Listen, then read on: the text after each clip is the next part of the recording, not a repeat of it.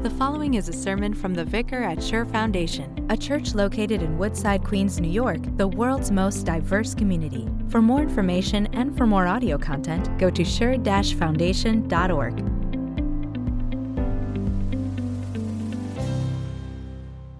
If you're following along online, we're on page 10, reading from our gospel reading, which also serves as our sermon text for today, from Mark chapter 1.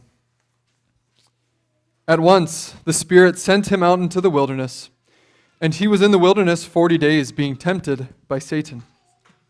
He was with the wild animals, and the angels attended him. After John was put in prison, Jesus went into Galilee, proclaiming the good news of God. "The time has come," he said. "The kingdom of God has come near. Repent and believe the good news." The gospel of our Lord. Praise be to you, O Christ. Please be seated.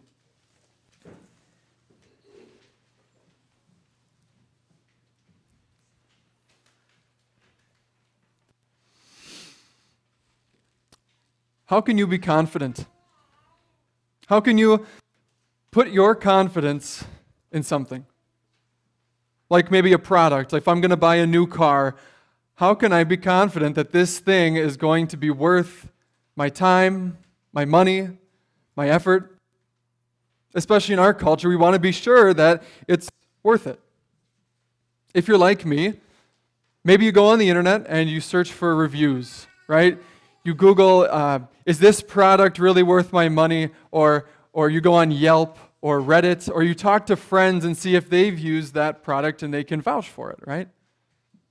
I wouldn't buy a car that I'm not sure if it's safe for my family. I wouldn't buy shoes if I'm not sure that they're comfortable and can last me more than a few months. We have confidence in something when we know it's proven. What about Jesus? Have you thought about whether or not your Savior Jesus is proven? Is he worth your time? Is he worth your effort? It's not easy being a Christian. Well, as we make our way through 40 days of Lent, Jesus shows us that he is worth it. He is proven. Mark is going to tell us in our text today that the devil tempted Jesus, but he was proven to be sinless. So I'm going to show you today that yes, our Savior is worth our time. He's worth our effort. He is proven in temptation. He is our Savior and our substitute. So let's begin by talking about this temptation that he was proven in.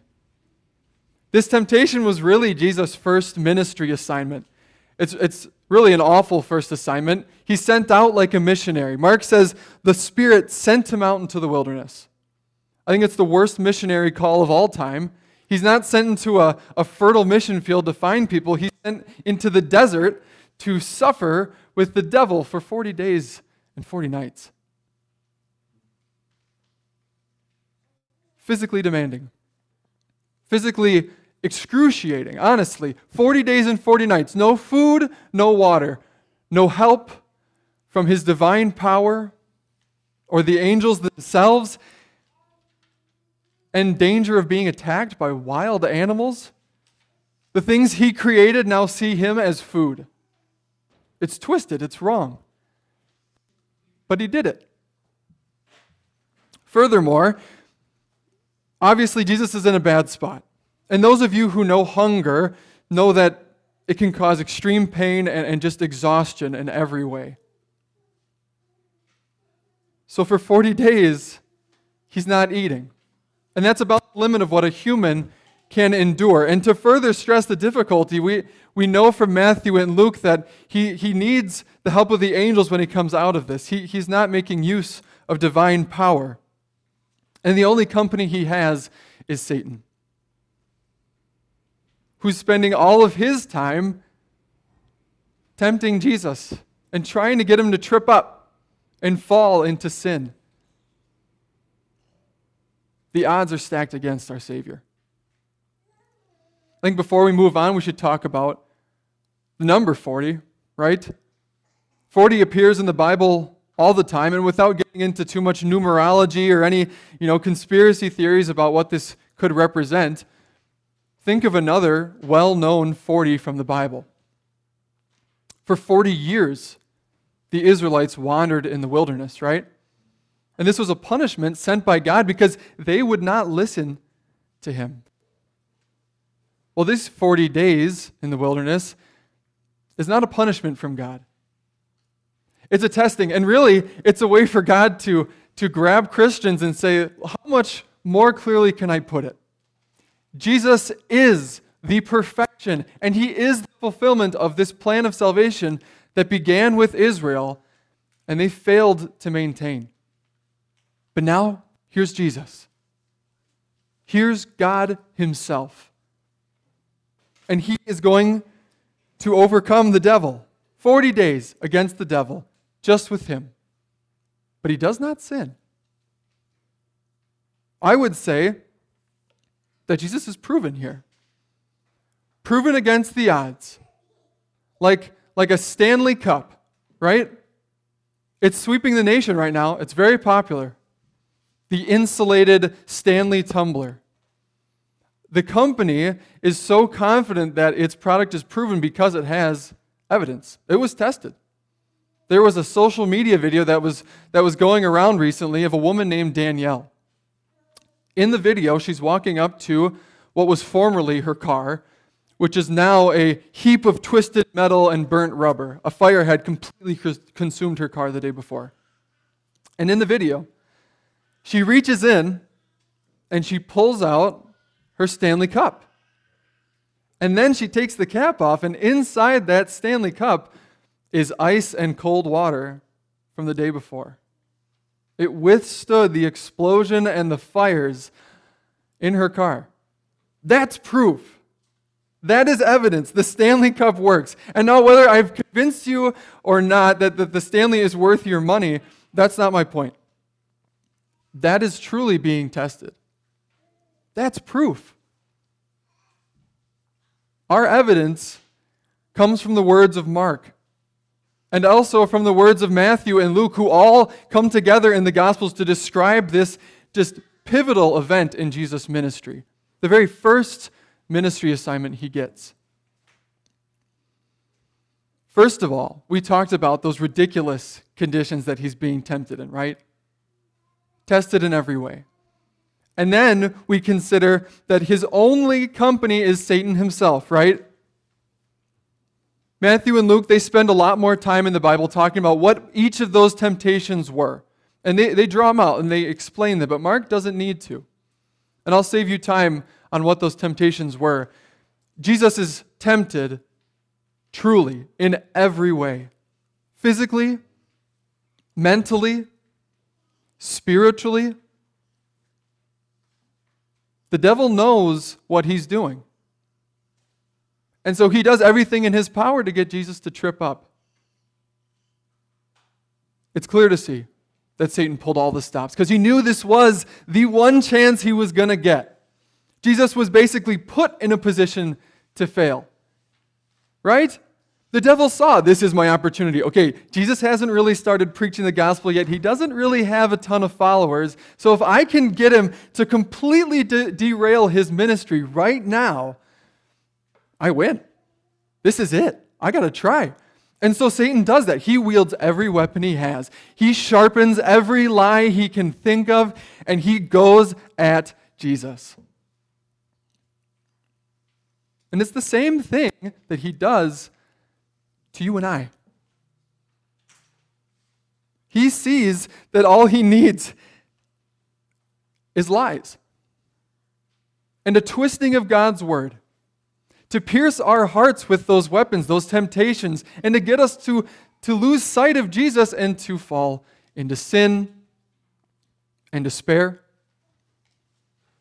And we know how that feels. We know how it feels to fall into temptation, and all of a sudden we feel like the only thing we're proven to do is sin. The worst part is, Satan doesn't really need to pull all these tricks on us that he does with Jesus. Sometimes Satan barely needs to lift a finger to get us to sin. He just needs to watch us and see how we're weak. And oh man, are we weak against temptation. But we have a Savior named Jesus who did this 40 days of temptation on our behalf. It was for our sakes. He knows our weaknesses, and He experienced them so that we could be sure that He is our perfect substitute. Hebrews 4 talks explicitly about this role of Jesus. Hebrews says, "For we do not have a high priest who is unable to empathize with our weaknesses, but we have one who has been tempted in every way, just as we are.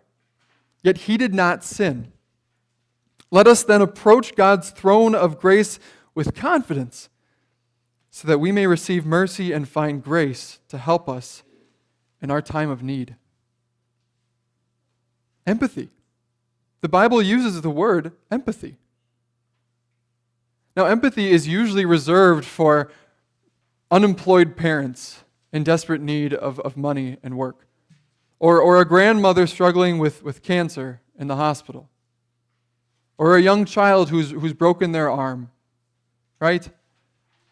Empathy is not reserved for the alcoholic, usually, or the compulsive liar, or the unfaithful spouse. But that's who Jesus gives it to. By faith, Jesus gives us empathy. He gives us His grace. So with confidence, we can come to Him and receive the forgiveness of sins from somebody who has struggled through the same weaknesses that we do. He endured temptation in every way and was proven truly to be our perfect substitute and Savior. Brothers and sisters in Christ, you're never alone. That's the truth. Your sin is never too much. Your sin is never something that Jesus has never heard of. He knows you, and He still loves you. Embrace the love of our brother Christ, who comes out of the desert at the end of this trials exhausted, beaten, torn up, and victorious. Embrace the love of your brother Jesus, who did this for you, proven in worthiness and perfection, so we can come to Him with our weakness. What a way to begin a ministry. We talked about it, the worst missionary call in history probably, 40 days in the desert to suffer. Jesus could have just began His ministry by, dipping his toe in the shallow end of the pool like a kid, right? Instead, He goes to the deep end and dives in head first, not really sure of what's going to be there. And we see Him come to the surface, treading, head above the water, smiling even.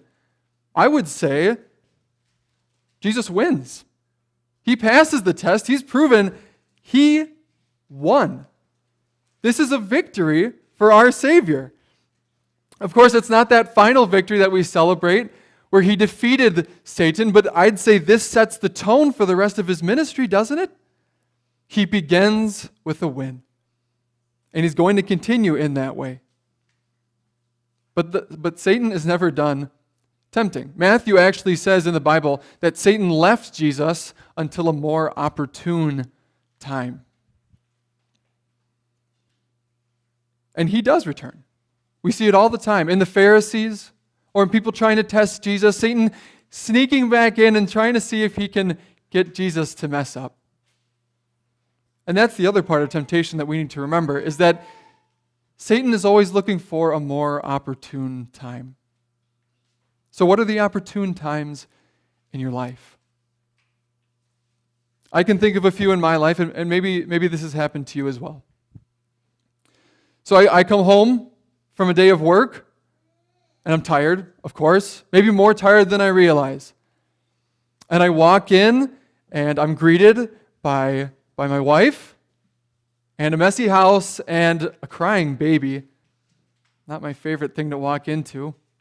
And what I could do is respond with love, right? Be a good Christian guy and say, "Oh, honey, let me help you clean up the house. Let me help you take care of the baby," and ask her how her day was. And instead, I go right to frustration and I say, what happened to the house? That wasn't hard for Satan to tempt me to do that, right? Pass by love and go right to frustration because, well, I'm tired. I need to put my needs first right now. But maybe you're not married. It can happen any other place. I've been in traffic and I'm sitting there in the car and all of a sudden I find myself using ugly words to talk to the car in front of me because I'm a little frustrated in that moment. What's happening? Satan doesn't even need to lift a finger to make me sin sometimes. He just needs to know the opportune time. And it can be exhaustion. It can be frustration. All he needs to do is watch us. He finds us at our lows, our vulnerable moments, and he takes advantage of them. And he wants us really to feel distant from the victory that Jesus won in the desert because he knows it was done for us. He wants us to feel lonely. He wants us to feel horrible. Like all we could ever do is sin. But Jesus wants us to see the victory. He wants us to see that he beat the devil and all those earthly temptations. Even when the earthly odds were against him, our Savior succeeded. So when we believe that truth, that Jesus' victory is ours, I think it changes our perspectives completely. I talked about in the email this week, how have you seen the battle of temptation portrayed? I've seen it where, in the artist's depiction, we're fighting against Satan in hand-to-hand combat, right? But, we have Jesus on our side, so sometimes we win because he's really strong. That's fine. But a way better interpretation, in my opinion, and I think reflects what Jesus did for us, is to imagine a victory parade. A victory parade better than those ones that happened after World War II in Manhattan. Bigger, grander, louder. And Jesus is at the front. And he's marching with all the Christians behind him. And we're watching our leader, Christ Jesus.